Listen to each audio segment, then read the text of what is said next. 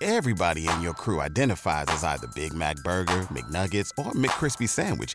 But you're the Filet-O-Fish Sandwich all day. That crispy fish, that savory tartar sauce, that melty cheese, that pillowy bun. Yeah, you get it. Every time. And if you love the Filet-O-Fish, right now you can catch two of the classics you love for just $6. Limited time only. Price and participation may vary. Cannot be combined with any other offer. Single item at regular price. Ba-da-ba-ba-ba. Today's episode is brought to you by Every Plate. With Every Plate, I mean, what can you get for $1 anymore? What can you go? Can you go into a shop and does anything cost $1? I don't know, maybe you could get like half a packet of gum. How much is gum? I feel like that's even more than it would be more than $1, right? These days. But with Every Plate, what can you get for $1? Well, you can get steak for life. $1 steak for life. Simply add a 10-ounce ranch steak to your weekly order for just $1 per box while your subscription is active.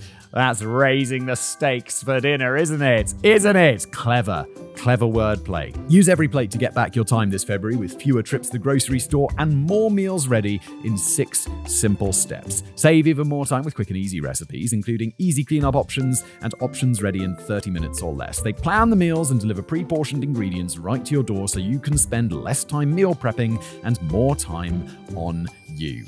I don't know about you guys, but like when I get home from work, it's like, yeah, and I quite enjoy cooking. This is perfect because it's like, you know what I don't enjoy? Like choosing the meals, going to the store, buying all the ingredients, weighing that stuff. With this, you're just like, boom, open the top, pop that in, put this in, cook that up, and it's quick and it's easy and it's delicious. It's just a better way to eat, isn't it? You can count on Every Plate to make mealtimes easier without compromising on quality. Every Plate recipes include only the highest quality ingredients, including sustainably sourced seafood that meets the Monterey Bay Aquarium seafood rankings, so you know your meals will be fresh and flavorful.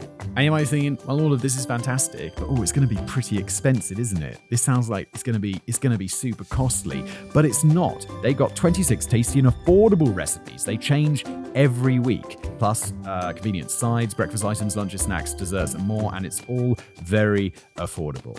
Get started with Every Plate starting at just $1.49 per meal plus $1 steaks for life by going to everyplate.com/podcast and entering the code decoding49. Thanks to Every Plate for sponsoring, and now back to today's episode. Hello everybody, welcome back to another episode of Decoding the Unknown. As always, I'm your host, Simon. I'm here. One of my writers in this case. Who wrote this? Arnaldo. Thank you, Arnaldo. It's Rasputin, demon saint, prophet, healer, spy, ? Thanks, Arnaldo. I've never read this before. That's the format of the show. We're going to read it together and explore. I do know a bit about Rasputin. I mean, I've covered him in videos previously. Isn't there something about like he was impossible to kill? Is that what we're going to be decoding today? Because I think it turns out like it wasn't as amazing as everyone thinks, and it's kind of like embellished. Anyway, Rasputin, let's dive in.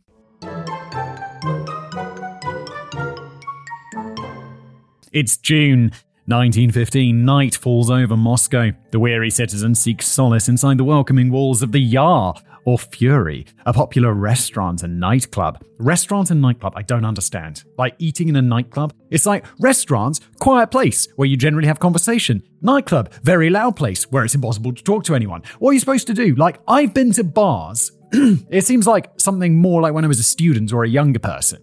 But you'd go to a bar and you'd be like, yeah, okay, let's eat a little. But the music's so loud, you're kind of just eating crappy food while there's enormously loud music playing. You're like, what?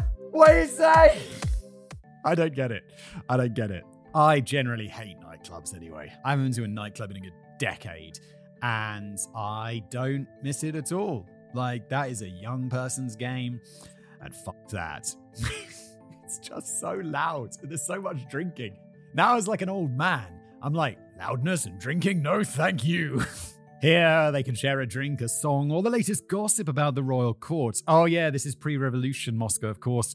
The Russian Empire has been fighting in the Great War against the Central Empires for almost a year now, and the people are not happy. Muscovites are quick to blame the emperors, Tsar Nicholas and Tsarina Alexandra, for the disastrous conduct of the conflict. But they are even quicker to blame their friend and spiritual advisor, an uncouth Siberian peasant called Grigory Rasputin. This man likes to portray himself as a mystic, a healer, a sage.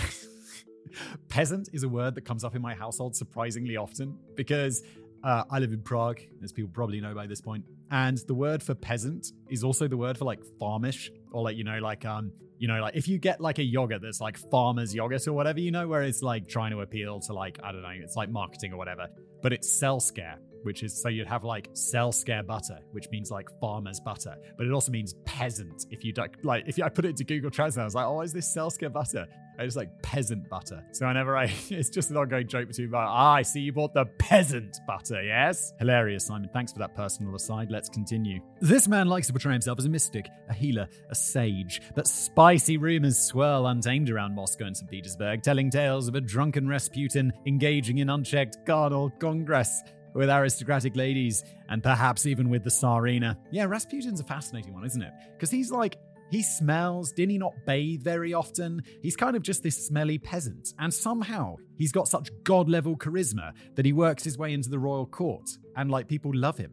And it's like, but Rasputin, you're a smelly peasant. Selsker peasant! Suddenly, the attention of the Yar patrons turns to a thin, tall, bearded man causing a drunken ruckus a few tables apart. The man looks familiar, and of course he does. It's Grigory Rasputin, the mad monk. Rasputin, visibly and irreversibly smashed, jumps onto a table, lowers his trousers, and reveals to Moscow his swinging and impressive manhood. As the crowd gasps, the Siberian bellows, "This is the tool that rules Russia," before which the Empress prays. Oh my lord, dude. Are you asking to get executed? Holy shit. This is perhaps one of the most famous anecdotes about Grigory Rasputin, which contributed to perpetuating his legend. Stories like these inspired Boney M's 1978 single, Rasputin, and its immortal lines, Rasputin, lover of the Russian queen. There was a cat that was really gone. Rasputin, Russia's greatest love machine. It was a shame how he carried on. I feel like I know this song, but I have no idea how it goes, and it's honestly better for you that I don't try and sing it.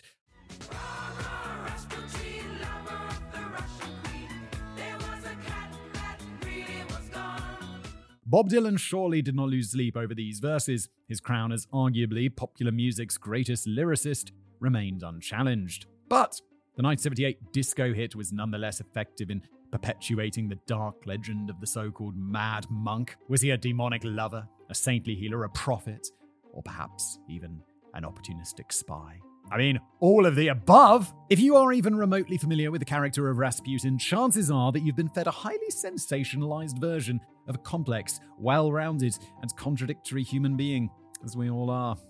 That's very nice, Leonardo, just assuming that everyone is well-rounded and complex. Some people are just simple. If you heard about Rasputin, you probably heard him described as a schemer, a manipulator, a devious alcoholic con man who ingratiated his way into the court of the Romanov Tsars to manipulate their policies while threatening the virtue of the Tsarina and her daughters with his robust sexual appetites. A subsection of this school of thought claims that Rasputin was in fact a German agent directed by puppet masters in Berlin who sought to weaken Russia's leadership and knock the country out of World War I. In recent years, circles close to the Orthodox Church and Romanov loyalists have spun a different take on Rasputin, portraying him as a quasi-saintly figure, a miracle worker capable of healing the sick and predicting the future. Well, we know they're wrong because miracles to heal the sick aren't real and neither is predicting the future. I mean, these things are both real, in a way. Like, miracles happen. Someone has, like, terrible cancer and then it goes away. And you're like, oh my God, you defied the odds. You're like that 0.1%, aren't you?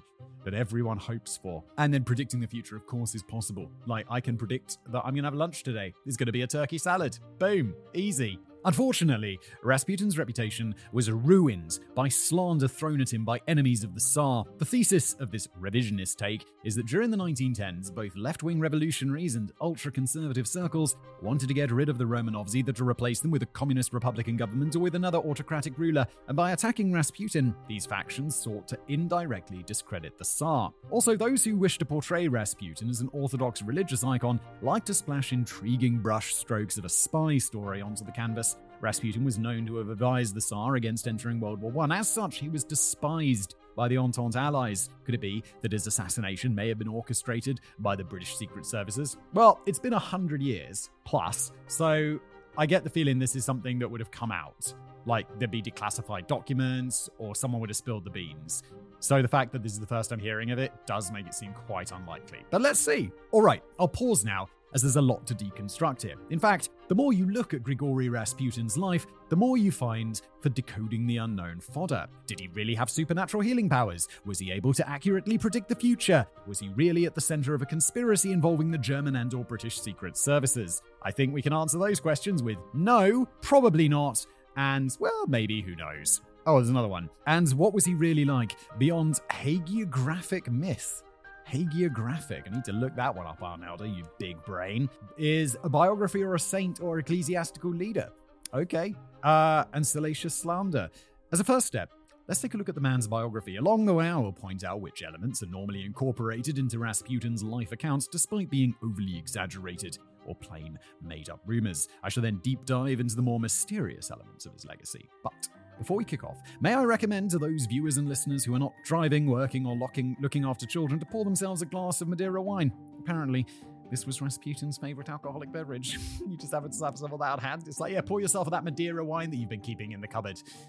Does anyone have that? I've never even heard of that. Or maybe I have. I feel like I have heard of it. I will personally uncork a bottle of dry Cercial and down a glass every time I'm forced to type apparently or allegedly. Wish me luck. And excuse the abundance of typos before we get to the end. I'm like, whoa, this script's like 20-some pages on Aldo. What am I going to be in for by the time we get to the end of this? Life of Grigory. Grigory Efimovich Rasputin was born on January the 21st, 1869 in the town of Pokrovskoye, a province of Tobolsk, Western Siberia, back then a part of the Russian Empire. Grigory was the 8th child born to Anna and Efim, a farmer and government courier. The Rasputins did not live exactly in abject poverty, but life was not easy either. Grigory had 8 siblings in total, but only he and his younger sister survived into adulthood. Oh my god, 6 of them died. It's like, oh no, his upbringing wasn't that bad. Only 6 of his siblings died. Not much is known about Grigory's early years. According to most popular accounts, he was something of a never-do-well as a teenager, allegedly being arrested at one point for the theft of a horse. Apparently, this was a rather serious crime in Siberia back then, which carried a lengthy prison sentence. Yeah, horse theft. Didn't it used to be, punishable with death in some parts of the world? Because, horses were seen as so important. According to historian Douglas Smith, author of Rasputin, Faith, Power, and the Twilight of the Romanovs, published in November 2016, this horse story is worth as much as the intestinal product of said horse. Grigory was in fact incarcerated for a brief period of time, but only for insulting a local official. By the way, Douglas Smith is probably the only biographer of Rasputin who's actually sought confirmation of his life stories in official records. He's the only one. What are the other biographers doing? Just being like, yeah, I guess I'll just take that rumor as fact and write it down and sell a book. Yeah, I guess books aren't peer-reviewed, are they? So people just be like, oh, it's entertaining. What a good book. It's thanks to Smith that we're able to discuss Rasputin's life in a balanced, non-sensationalist way. So, allow me to raise a toast to that legend. Arnaldo drinking his wine. The other thing we know about Rasputin's teenage years is he underwent a religious awakening at around the age of 15 or 16. According to author Sergei Fomin in his 7-volume Grigory Rasputin, an investigation, this spiritual crisis came after Grigory witnessed the accidental, tragic death of a younger cousin. After the event, the young Russian went on a pilgrimage to St. Nicholas Monastery in Verkhotuya, Western Siberia, where he remained for several months as a lay worker.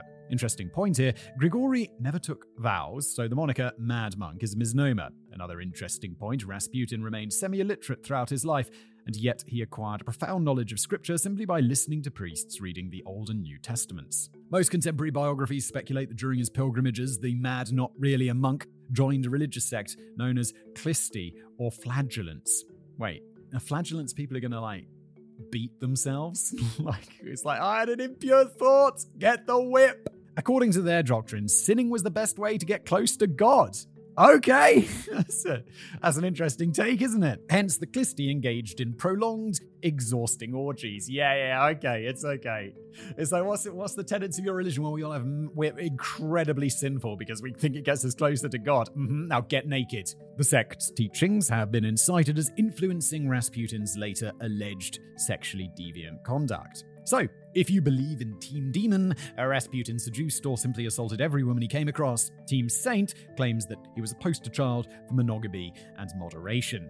So, let's bring in Douglas Smith again, shall we? Smith admits that the Klisti were active around the same time and place as Rasputin. but there's no proof that he actually came into contact with the sect. As per his sexual behavior, it appears that this was, in fact, inappropriate. In his adult years, the Siberian mystic was often surrounded by adoring, beautiful young women, and he often took advantage by groping and pinching them. But again, there is no conclusive proof that he engaged in any orgiastic rituals or non-consensual sex. In February 1887, Grigory married Prashkovya Dobrovina, and the two would sire 7 children, of which only 3 survived past childhood, because of course it was the past. This was only like 130 years ago. I know it's like only 130 years, but it's pretty wild. Like nowadays, it's like, that would be insane to have that many children die. It'd be like, oh my god, I'm so sorry. But back in the day, they're like, hey, it's why we had so many! They didn't even have names! The Rasputin's firstborn child, in fact, died in 1893 at the age of 4. Upset by his death, Grigory returned to the monastery in Verkhoturya to meet his spiritual teacher, Father Macquarie. During this encounter, Macquarie recognized Grigory's magnetic presence and talent as a preacher, singling him out for a spiritual mission to the empire's capital, St. Petersburg. Rasputin would not travel immediately to the capital, however, spending the ensuing 10 years in almost constant pilgrimage, traveling across Russia and even to Mount Athos in Greece and to Jerusalem. It was during this decade that he built a reputation as a preacher and a starets, a sort of self-proclaimed holy man. The starets first visited St. Petersburg in December 1903, returning in October 1905. On this occasion, Grigory carried a letter of introduction to Bishop Sergei, a rector of the local theological academy. Sergei introduced him to the inspector of the academy, Father Theophan, who happened to also be the confessor of the imperial family. Wait, is this the person who goes and hears the confessions? Oh my god, can you imagine, like, for someone so powerful, you'll be like, oh, I know secrets. And they're telling you all the shit, because that's how they believe they get into heaven, right? They have to be forgiven by like a priest or some shit. Oh my god, he must know everything. And through Theophan, Rasputin was introduced to high-ranking members of the aristocracy, more precisely to Princess Malika and Anastasia of Montenegro, wives to Grand Dukes Peter and Nikolai, themselves members of the imperial family. Now, these Montenegrin princesses were nicknamed the Crows, the Cockroaches, or even the Black Peril, due to their penchant for intrigue and love of the occult and the supernatural. Therefore, they warmly welcomed into their circle this obscure Siberian starets with a reputation for miraculous healings. On November 1st, 1905, Grand Duke Nikolai introduced Rasputin to Tsar Nicholas II Romanov and his family. Apparently, he made a profound impression despite the Tsars. I mean, it's a pretty large fish to fry at the time. You see, the Romanovs were sitting on a pretty shaky throne following the defeat with Japan in September 1905 and the onset of the revolution in 1905, which had undermined the autocratic rule of the Tsars. Without getting into too much detail, it's important to note how the Tsar was unpopular with both the revolutionary and the ultra-conservative factions. Critics of Nicholas II commented how the Tsar appeared to be controlled by his wife Alexandra, herself unpopular due to her German descent, and Alexandra was rumored to be a puppet in the hands of the scheming starets Grigory Rasputin since the end of 1907. So, why exactly at the end of 1907? Well, apparently that's when Rasputin first performed a miraculous healing on the Romanovs' 3-year-old son, Alexei. Oh yeah, doesn't he suffer from some blood disease, if I remember right, or some kidney disease maybe? Since birth, the young prince suffered from hemophilia, a condition he inherited from his great-grandmother, Queen Victoria. Hemophiliac patients suffer from a deficiency in factor VIII, a clotting protein. That means that even small wounds or traumas may result in excessive bleeding, even life-threatening bleeding. Blood loss may occur internally, into joints or muscles, provoking intense pain. That sounds miserable. Can we treat that these days? Do they have stuff to treat hemophilia? I feel like yes, right? Somehow, Rasputin's intervention caused a bleeding episode to stop. The Tsarina Alexandra was awestruck by the Siberian's healing powers and summoned him to court on several other occasions. According to author Sergei Fomin, Rasputin healed Alexei in March 1912, October 1912, July 1913. Oh my god, a whole bunch of dates through to 1916. We shall dive deeper into these healing occurrences in a later section. Following the first, apparently miraculous healing of little Alexei, Rasputin was invited to court every time he popped up in St. Petersburg and gradually became a confidant to the royal couple, mainly to Tsarina Alexandra. And allegedly, through his influence on Alexandra, he was able to manipulate the Tsar himself, steering his decisions, his policies, and even deciding behind-the-scenes important ministerial appointments. It's kind of amazing. Like, this guy, I mean, obviously he's not healed this kid, so it's just like some con that he's doing or whatever. But it's kind of impressive. Like, he's just ingratiated himself and now he's in the halls of power. Just like that. Charisma. charisma. Our good old pal Douglas Smith downplays Rasputin's influence. Sure, Tsar Nicholas went down in history as a particularly incompetent and weak-willed autocrat, but according to Smith, rather than being spineless, he was simply not interested in ruling. This lack of interest manifested itself in another way. When Rasputin advised Alexandra toward a certain decision, Alexandra asked Nicholas to implement such a decision. The Tsar would go, "Yes, right, whatever you say, dear," and then do absolutely nothing, or enact someone else's advice. Nonetheless, Nicholas tolerated the presence of Rasputin at court as it had a calming effect on his wife, who was often subject to deep anxiety. He once told Prime Minister Pyotr Stolypin, "Better 10 Rasputins than one of the Empress's hysterical fits." But Russian elites at the time had a different view. They saw the Siberian mystic as a negative influence on the court, one that could instill in the Tsar's unwanted concern toward the plight of the masses, the poor peasants. Oh, the horror. Oh no, he'll make us think about the poor people. I hate thinking about poor people. Oh, gross. This is when the slander campaign towards Rasputin and indirectly the Tsarina first began. Since 1909, the mystic had been under the watchful eye of the Okhrana, the feared Tsarist secret police overseen by Stepan Beletsky and later by General Chuzhangovsky. And the police filled their reports with accounts of Rasputin's scandalous conduct. Yes, it is true that the mad monk overindulged in Madeira, and yes, when drunk he could erupt in rambunctious dance routines when it was least appropriate. And definitely he behaved inappropriately with his female companions and frequently sought the services of sex workers. But according to Smith, the Okhrana overplayed these elements, peppering in allegations of sexual assaults and even scandalous rumors of an affair with the Tsarina. By 1911, Prime Minister Stolypin had bought into this narrative and convinced the Tsar to expel Rasputin from court, but Alexandra pleaded on his behalf. Nicholas caved in, and the mystic was once again welcome in St. Petersburg. Rasputin continued to collect enemies, however. One of them was an Orthodox priest called Father Ilidor, allegedly jealous of his influence in spiritual matters. According to the author Sergei Fomin, Ilidor inspired an assassination attempt against Rasputin. This took place on June 29, 1914, in his hometown of Pokrovskoye. A young woman called Chionia Guseva, believing Rasputin to be a R-wordist, thank you YouTube, you can guess what that means, it's a type of sexual assault, a false prophet, and the Antichrist, and she stabbed him in the stomach. Despite the bad wound, the Starets managed to fend her off with a stick until she was arrested.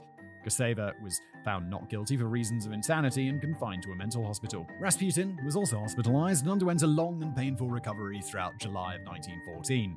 All the while, a major crisis was developing in Europe. Just the day before the attempt on Rasputin's life, Archduke Franz Ferdinand had been shot in Sarajevo, and the continent was on the brink of war. From his hospital bed, Rasputin sent some 20 telegrams to the Tsar pleading with him to stay out of the Great War. One of those telegrams contained a prophecy. If Nicholas entered the conflict, it would be the end of Russia and the Tsar. Now we'll get into the details of the prophecies in a later section. But as far as predictions go, this proved to be accurate. And to be fair, one doesn't need a mystic with supernatural powers to get this one right. War doesn't usually bring happiness and prosperity, and Rasputin was a well-traveled man who had rubbed shoulders with both the common folk and the elites. He might have correctly assumed that the Russian economy, institutions, and military were not prepared to wage war against Germany and Austria-Hungary. He also knew that Nicholas's throne stood on very fragile legs and that a disastrous war might cause his downfall. Yeah, it's not rocket science, is it? It's just like, okay, well, look at this and look at that. That's probably what's going to happen. Done. I'm sure his advisors had, or maybe the advisors just shut up and be like, yes, your majesty. A war we shall have and a war we shall win, your majesty. And Rasputin's like, bro, no, it's not going to work. As predicted, things didn't go well for the Russian army. Seeking a scapegoat, Russian elites doubled down on their slander toward Rasputin. That is when the famous story about the incident at the Yar restaurant started circulating. The scene I described at the beginning, when Rasputin aimed his artillery at the patrons, claiming that it was the tool that ruled Russia. So, was the story true? Well, once again, we have Douglas Smith and his debunking powers. To quote him, what I was able to do is in Moscow, at the State Archive of the Russian Federation, was to finally get a hold of the police files on Rasputin, which are voluminous, massive. And by going back and looking at the daily reports of what had happened, I was able to see very clearly that the whole story was invented by police higher-ups in an attempt to frame Rasputin. End quote. It seems that Rasputin wasn't even in Moscow in June of 1915, but he did relocate to St. Petersburg after September 1915. That's when Tsar Nicholas took overall command of his troops and left the capital for the front, delegating internal affairs to the Tsarina, who promptly summoned Rasputin to court. He would be dead little more than a year later. healing powers. The murder of Grigory Rasputin is the stuff of legends. You may have read or heard the classic story according to which he was tougher to take out than a coked-up John McClane on steroids, and that it took massive doses of poison, a severe beating, several bullets, and to plunge into a freezing river to finally kill him. We'll get to that a bit later, but first allow me to cover his alleged healing powers. According to modern sources, openly pro-Tsarist and pro-Orthodox, Rasputin healed at least 2 individuals following traumatic incidents. The first was the daughter of Prime Minister Stolypin, severely wounded in a bombing attack perpetrated by Marxist terrorists on August 15, 1906. According to newspaper reports of the time, however, the girl died as a consequence of her injuries. It's like, wait, so he didn't heal her at all? She just died from a bomb. That's it. The attack also wounded Stolypin's younger son. According to author Joseph Furman, Rasputin did visit him at the hospital, but there's no account of the mystic attempting to heal him. The second healing allegedly took place when Anna Voyarobova, a lady-in-waiting to the Tsarina, was involved in a train crash in January 1915. Voyarobova lost the use of her legs following the accident, but credited Rasputin's prayers for saving her life. Now, the only primary source that I could find related to Voyarobova was her interrogation conducted in May 1917 by the Extraordinary Commission of the Provisional Government installed after the Revolution of February 1917. For context, this is the earlier revolution which installed the government of Alexander Kerensky, later toppled by Lenin's October Revolution. Yes, this was a turbulent time in Russian history. There were the 2 revolutions, right? Super close to each other. In the interrogation, Voyarobova is thoroughly grilled about hers and the Tsar's relationship with Rasputin, whom she staunchly defends. And yet she does not say a word about the train crash and its consequences. I understand that she may not have been willing to claim that she was miraculously healed in such an official context, but I find it curious that she did not even mention that Rasputin visited, comforted, nor prayed for her on such a distressing occasion. Therefore, I'm inclined to dismiss this healing claim as it may have been inflated or created by a pro-Rasputin author. Yeah, if the primary sources say no, then there's no evidence. There just seems to be no evidence, so you can't just be like, oh, it's true. You got to prove it's true. Let's focus on the more frequent, better documented instances in which the Siberian starets intervened to cure Prince Alexei's haemophilia. Just like any young child, the Tsarevich was prone to falls, bumps, and minor accidents while playing around. Being a haemophiliac, however, this meant that some minor physical trauma could result in major bleeding due to a deficiency in clotting factor. The doctors at court were mostly impotent to treat this condition, but it appears that Rasputin was able to stop the bleeding simply with the power of prayer. For example, in December 1915, the Tsar's sister Olga documented in her diaries how Prince Alexei had been bleeding in pain after yet another incident. As the doctors fumbled about, Rasputin was summoned by the Tsarina on December the 6th. The mystic showed up at Alexei's bedside and made the sign of the cross over him. Apparently, that's all it took to stem the hemorrhage. On other occasions, Rasputin didn't even need to be present to perform his miracle. Back in October 1912, Alexei suffered a fall while getting out of a boat, which resulted in a hemorrhage in his thigh and groin. The 8-year-old prince lay in a state of feverish pain for 3 weeks until the Tsarina and lady-in-waiting, Anna Voyarobova, sent a telegram to Rasputin, who was in Siberia at the time, asking him to pray for Alexei. Rasputin's reply soon reached them. God has seen your tears and heard your prayers. Do not grieve, the little one will not die. Do not allow the doctors to bother him too much. And the bleeding stopped soon thereafter. A miracle? If I remember this correctly, weren't the doctors doing something? It's like, because these were back in the day doctors. So maybe they were like giving him leeches and shit.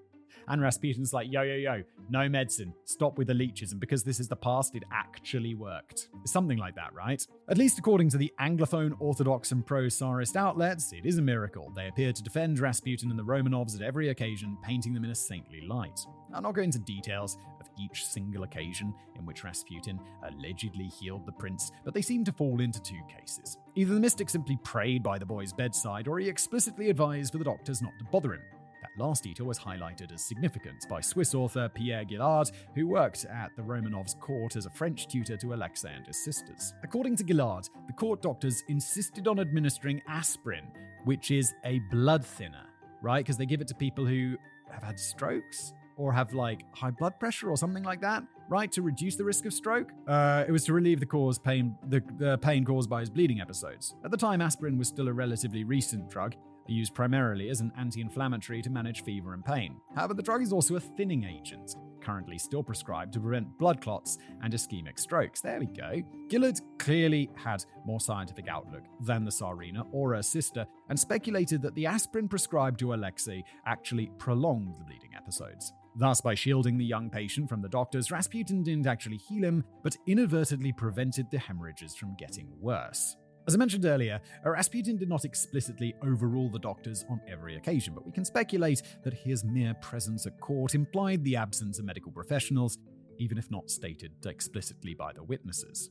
Now, there is another element to consider here. Currently, haemophilia is categorized as mild, moderate, or severe based on the levels of clotting factor in the blood. Severe patients may experience life-threatening blood loss, sure. Mild or moderate patients, however, may experience prolonged bleedings, but these may eventually resolve by themselves. And here I go with my own 2 cents here. Patients affected by severe haemophilia frequently suffer from spontaneous bleeds with no apparent cause. This was not the case with Alexei, which leads me to speculate that he suffered from the mild or moderate kind. Hence, it may be possible that Alexei's hemorrhages may have ceased by themselves, given enough time, proper rest, and, the absence of aspirin. Yeah, so, of course, it's not a miracle, it's just, chance, and I don't think he knew this about the aspirin, right? It's just he did it once and it worked, so he did it again. Don't give him drugs or don't see the doctors, which can look very convincing if you don't know what's going on. Prophetic powers. So, we have discussed Rasputin's alleged healing powers. Now let's dive into his alleged prophetic skills. The mystic is said to have predicted the fall of the Russian Empire, as well as a series of cataclysmic events enveloping Europe and the entire planet. To assess if and how he got anything right, let's take a look at his predictions that most commonly are found online. According to tsarnicholas.org, a website which advocates for the sainthood of the Tsar, Rasputin predicted the execution of the royal family with these words, quote, "Whenever I embrace the Tsar and Tsarina, the girls and the Tsarevich, I shudder with horror, as if I embraced the dead. Then I pray for these people. I pray for the imperial family, because the shadow of a long eclipse falls on them." That's not predicting their death. People you just want to read into stuff afterwards, right? Like Nostradamus and stuff. So we did a decoding about Nostradamus. It's people just read into that so much. It's crazy. The prophecy went hand in hand with another prediction about the fall of the empire and the rise of Soviet Russia. To quote it, "Darkness will descend on Petersburg. When its name is changed, the empire will end." Russia's capital, St. Petersburg, was in fact renamed to Petrograd at the start of the Great War, and the Great War was the catastrophe which eventually led to the revolutions of 1917 and the dissolution of the empire.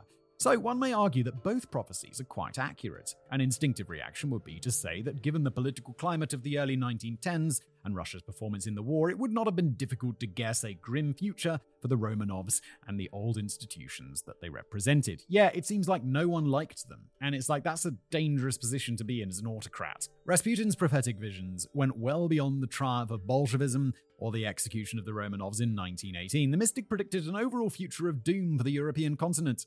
Well, I mean, yes, but also no. It's there was a bad war that came, but also I live in Europe. It's pretty nice. Seems okay. For the most part. I know there's obviously problems in Europe. To quote him, "People are heading toward disaster. The most inept ones will drive the wagon in Russia and in France and in Italy and in other places. Mankind will be crushed by the march of madmen and scoundrels. Wisdom is bound in chains." It's just super generic. Reading that now, you could say that and it'd be yeah, okay. You could say that today about different places and it'd be yeah, okay. Yeah, it's probably going to happen at some point. You'd taken long enough view. Rasputin also foresaw the arrival of 3 hungry snakes who will crawl across Europe, leaving ashes and smoke behind them. These snakes have been interpreted as symbols for 3 world wars, the third of which is yet to come. Europe will also be divided by 2 rulers. Quote, "A bloodthirsty prince will come from the west who will enslave a person with wealth, and another prince will come from the east who will enslave a person with poverty." Okay, so we're saying Stalin and Hitler here, or what? So a western prince whose rule is based upon wealth, and an eastern one whose rule is based upon poverty. It all sounds wealth would be Cold War, right? So I don't know why I said Hitler and Stalin. It would be past that. So the West, America, capitalism, and the East, communism. Don't know why I said Second World War, just being stupid. The world, however, will have to contend with more than just war and political division. No prophet worthy of his name can call themselves a prophet without throwing in some planetary-level disaster. And Rasputin does not disappoint, offering a broad catalogue of cataclysms that would leave Roland Emmerich moist and heaving in ecstasy. Who's Roland Emmerich? We got Earthquakes. To quote, earthquakes at this time will become more frequent. The lands and waters will open, and their wounds will swallow people and belongings. Followed by climate change and or tsunamis. Quote, the seas will enter the cities, and the land will become salty, and there will be no water that is not salty. A person will be under salty rain, and will wander on salty lands between drought and flood. The rose will bloom in December, and in June there will be snow. Next, nuclear accidents and radiation poisoning. To quote, towers will be built all over the world. They will be castles of death. Some of these castles will collapse, and rotten blood will flow out of these wounds, which will infect the earth and sky. Oh, it's just like, yes, in retrospect, you're like, oh yeah, it kind of sounds like vaguely this. But it's just cherry picking. And for the final stretch, irresponsible genetic engineering. Quoting again, monsters will be born that will not be humans or animals. Irresponsible human alchemy, in the end, will turn ants into huge monsters that will destroy homes and entire countries. Well, still waiting on that one. Remarkably specific. When the invasion of the giant ants comes from genetic engineering, I guess we'll all know Rasputin was right. But fear not, for this smorgasbord of misery will just be a prelude to the second coming of Jesus. This should have taken place on August the 23rd, 2013. Nope, 2024 still hasn't happened. After a storm should have burned the planet's atmosphere. Nope, atmosphere seems fine. Destroying most forms of life. I think we're all alright, to be honest.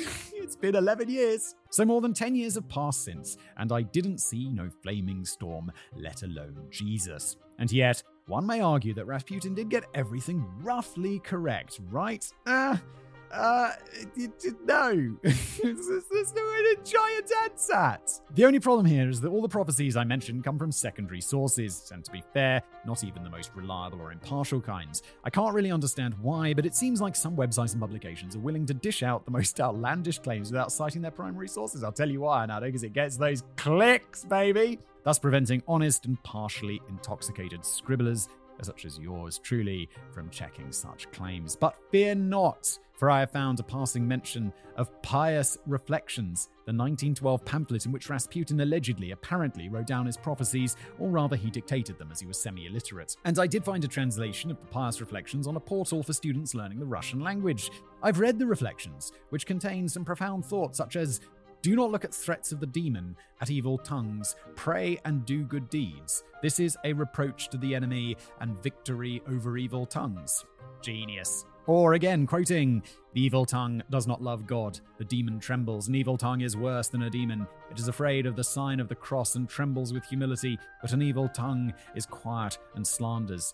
Evil did not make friends with God. Again, profound Rasputin, well done. But it contains none of the reported prophecies from earlier. No, in fact, there are no prophecies whatsoever.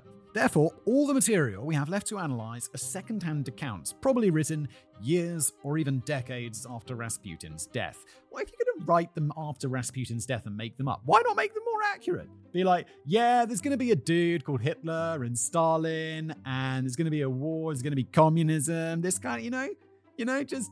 If you're writing it afterwards, you might as well get super specific. And this makes it impossible to even start ascertaining whether the mystic had the power of divination and prediction.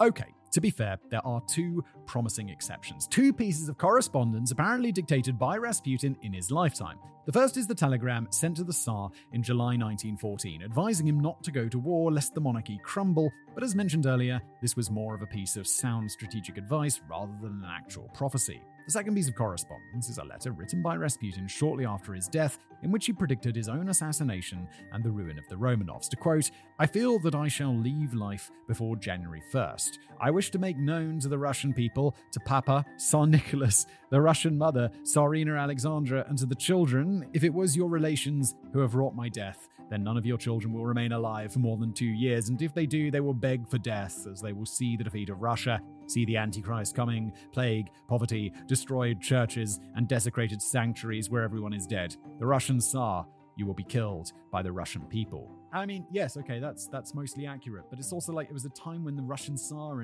was immensely unpopular. It's not hard to see that could change. As we'll see later, the mystic was indeed murdered by the Tsar's relations, and Russia did suffer untold misery under the First Civil War and Bolshevik totalitarianism later. So, quite impressive, yes? Well, not according to Alison Hudson, writing for Skeptoid.com. Ooh, I like Skeptoid.com. Hudson writes that this death letter first appeared in the 1920s memoirs of one Aaron Simonovich, a friend of Rasputin's. Simonovich claimed to have received it from the Tsarina Alexandra and kept it after the entire Romanov family was massacred by the Bolsheviks. So once again, we're dealing with second-hand information written after the facts had taken place. Yes. So it can't be trusted unless they had that original letter and they somehow managed to carbon date the ink on it and stuff like that. But even then, you could just be using older ink and older paper and writing it out. Maybe there's some clever way science can figure this out, but I doubt that's happened. Maybe the letter's not even around anymore. It's way too convenient, isn't it? Everybody in your crew identifies as either Big Mac Burger, McNuggets, or McCrispy Sandwich. But you're the Filet-O-Fish Sandwich all day. That crispy fish, that savory tartar sauce, that melty cheese, that pillowy bun. Yeah, you get it. Every time. And if you love the Filet-O-Fish, right now you can catch two of the classics you love for just $6. Limited time only. Price and participation may vary. Cannot be combined with any other offer. Single item at regular price. Ba-da-ba-ba-ba. Death of Grigori. One of the facts in question is Grigory Rasputin's own death, an event which has contributed largely to his legend as a quasi-supernatural being. Rasputin's assassination took place on the 30th of December 1916, and it was the result of a plot etched by Prince Felix Yusupov, husband of the Tsar's niece, along with 4 conspirators. Yusupov saw Rasputin as a danger to the Romanovs and Russia itself and devised a plan to lure the mystic to his own Petrograd, formerly St. Petersburg, basement apartment where he would be served tea, cakes, and wine laced with cyanide. According to Yusupov, the first part of the plan went as expected. In the night between the 29th and 30th of December, Rasputin gorged himself on the rich, poisonous buffet, but he did not go down. At around 2 a.m., the conspirators became impatient. Rasputin had to go fast, lest they have to dispose of the body in the light of day. At 2:30 a.m., Yusupov took charge, grabbed a revolver, and shot Rasputin in the stomach at short range. That's fucking cyanide's not working up. Fuck this. The mystic lay on the floor for almost an hour when the murderers noticed something stirring. In Yusupov's own recollection, quote, "All of a sudden, I saw the left eye open. A few seconds later, his right eyelid began to quiver, then opened. I then saw both eyes, the green eyes of a viper, staring at me with an expression of diabolic hatred." This is when Rasputin proved to be, allegedly, nigh indestructible. According to Yusupov, the Siberian leapt to his feet, foam and blood oozing from his mouth, and charged at the aristocrat. To quote him again, "He rushed at me, trying to get my throat, and sank his fingers into my shoulder like steel claws." Rasputin shoved Yusupov aside and fled the building as the other conspirators gave chase, firing their pistols. As Rasputin ran through the building's courtyard, 2 bullets hit him in the back and through the head, knocking him to the ground. That's going to take him out. He's already got shot in the stomach an hour ago. And so, was the headshot fatal? Maybe yes, maybe not. To be on the safe side, Yusupov grabbed a club and proceeded to clobber his unkillable target. Then, he and the conspirators removed Rasputin's body and dumped it in the Malaya Nevka River. According to some second-hand retellings of the event, Rasputin was still breathing at this stage, and the freezing waters of the Nevka finally killed him. The same sources even claim that when his body was recovered, his right hand was held up as if he'd been making the sign of the cross, an indication that he may have survived for a while, even after the icy plunge. Yusupov's account of the assassination contributed to building the legend of Rasputin as a superhuman character, feeding into the narrative of those who want to paint him as either a demon or an angel on earth. This version of events, however, is in stark contrast with the autopsy report, which tells a different story. Autopsy report's going to be filled with facts. The autopsy was performed after Yusupov had already confessed to the crime, so the coroner in charge looked for traces of cyanide in Rasputin's body. The surgeon did find a large quantity of alcohol in his stomach, no doubt Madeira, but no traces of poison. And this can be explained in a couple of different ways. According to author Sergei Fomin, Yusupov delegated the poisoning part to an accomplice, V.A. Maklakov. At the time, Maklakov got cold feet, and instead of lacing Rasputin's refreshments with cyanide, he used aspirin instead.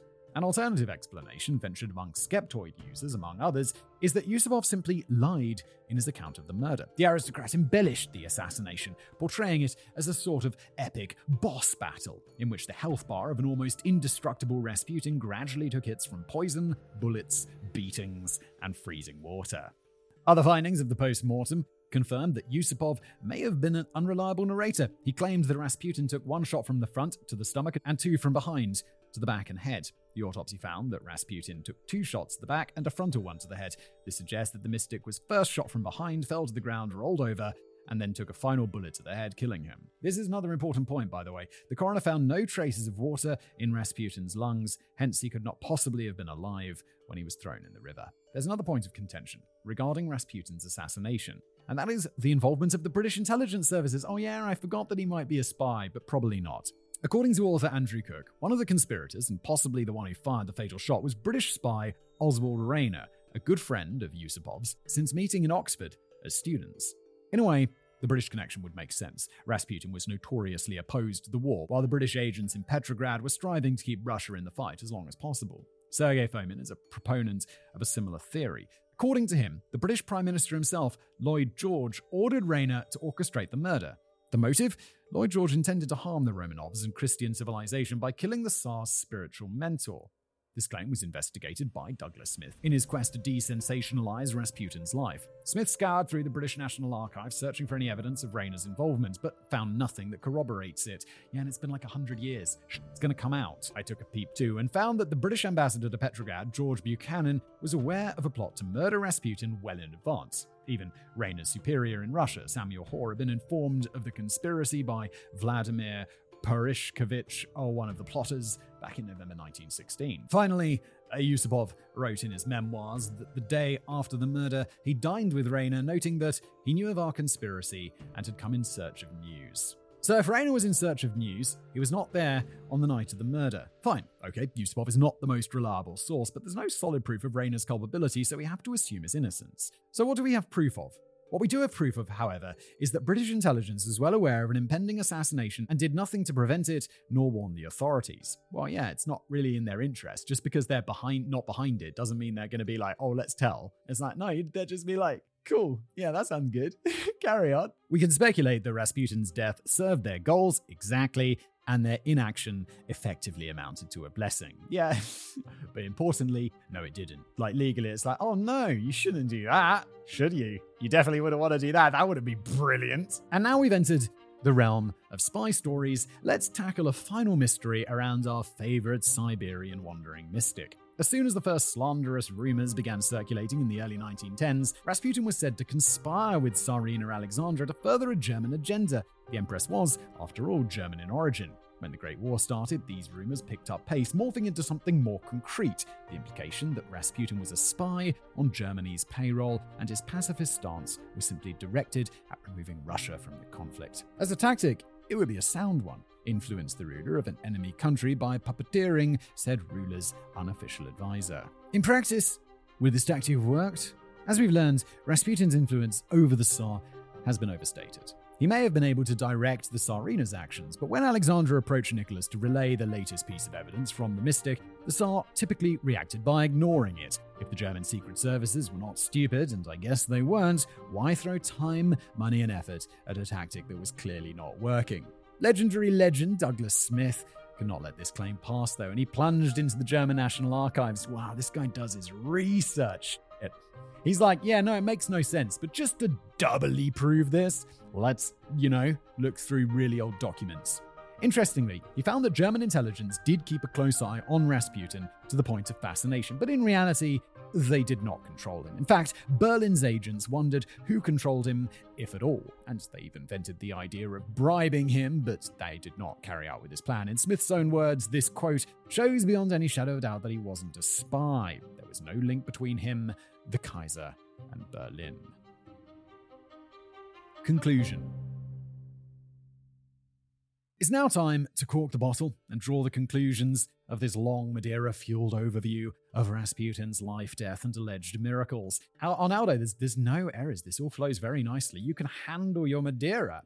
My own opinion is that the legacy of Grigory Rasputin has become a symbolic battlefield for supporters and denigrators of the Romanovs and the Russian Empire as a whole. In one corner, we have those who say Nicholas and Alexandra were great folk, Rasputin was their friend, and he was also a saint. But bad people conspired against them, and so they slandered both the royal couple and the mystic. And in the opposite corner, we have another faction shouting that the Romanovs were incompetent fools, the epitome of a worn-out, ill-advised institution. Their best power was this demonic, drunkard, sex addict, mad monk, so they all deserve to be wiped out. What authors such as Douglas Smith have reminded us is that Grigory Rasputin was neither a demon nor a saint, he was a human being. He did not perform miraculous healings, and his scant predictions were based on common sense. He did appear to have something of a sex addiction and behaved inappropriately with his admirers, but he did not indulge in orgiastic rituals, nor did he seduce the Tsarina or her daughters. He did not bend the Tsars to his will, but he did discuss some policy matters with the royals, although Nicholas was not overly receptive to the ideas. He was his own man, and he did not rely on paychecks from Berlin, and no, he did not endure massive amounts of punishment before dying, but went down with a bullet shot to the head, just like any other average Joe. What seems to be lost in the hail of conspiracies, miracles, and gigantic manhoods is that Grigory Rasputin was a semi-illiterate commoner from a remote corner of the Russian Empire who, through sheer will, faith, and a good amount of help from the right connections, worked his way up to a close friendship with autocrats in charge of the largest country on earth. And that is remarkable enough in itself. The Siberian mystic would have deserved a place in history even without the exaggerations of the Okhranas, the pro-Tsarists, or the Yusupovs of this world. Bonus fact!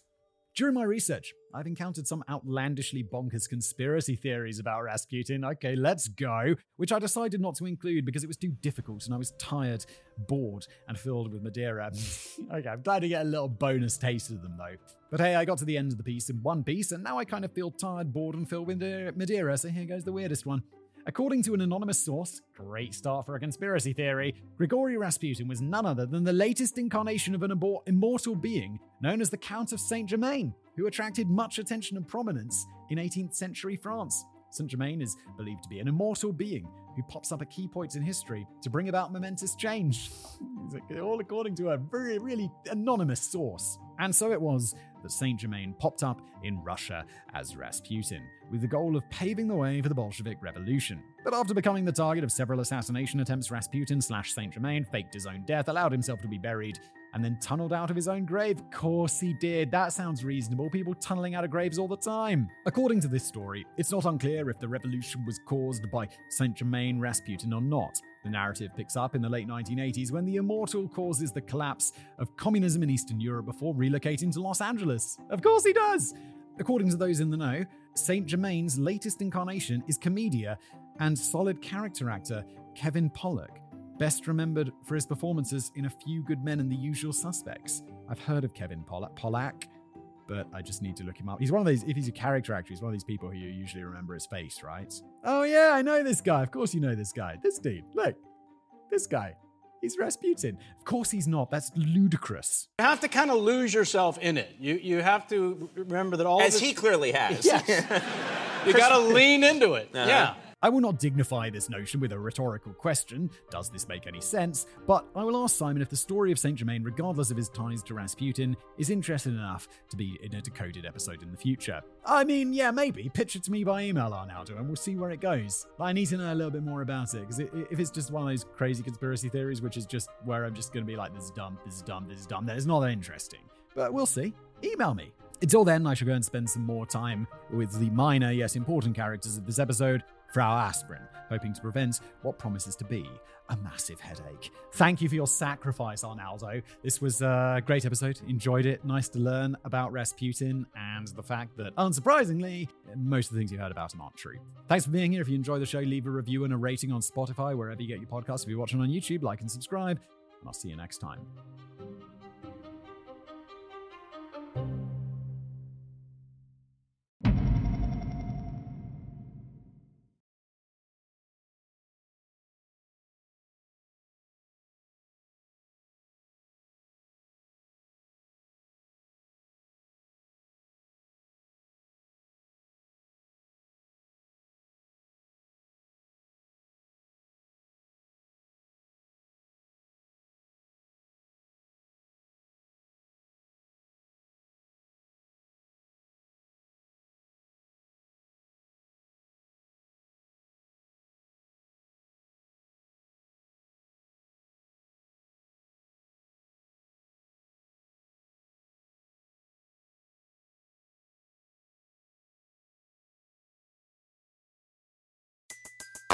Everybody in your crew identifies as either Big Mac Burger, McNuggets, or McCrispy Sandwich.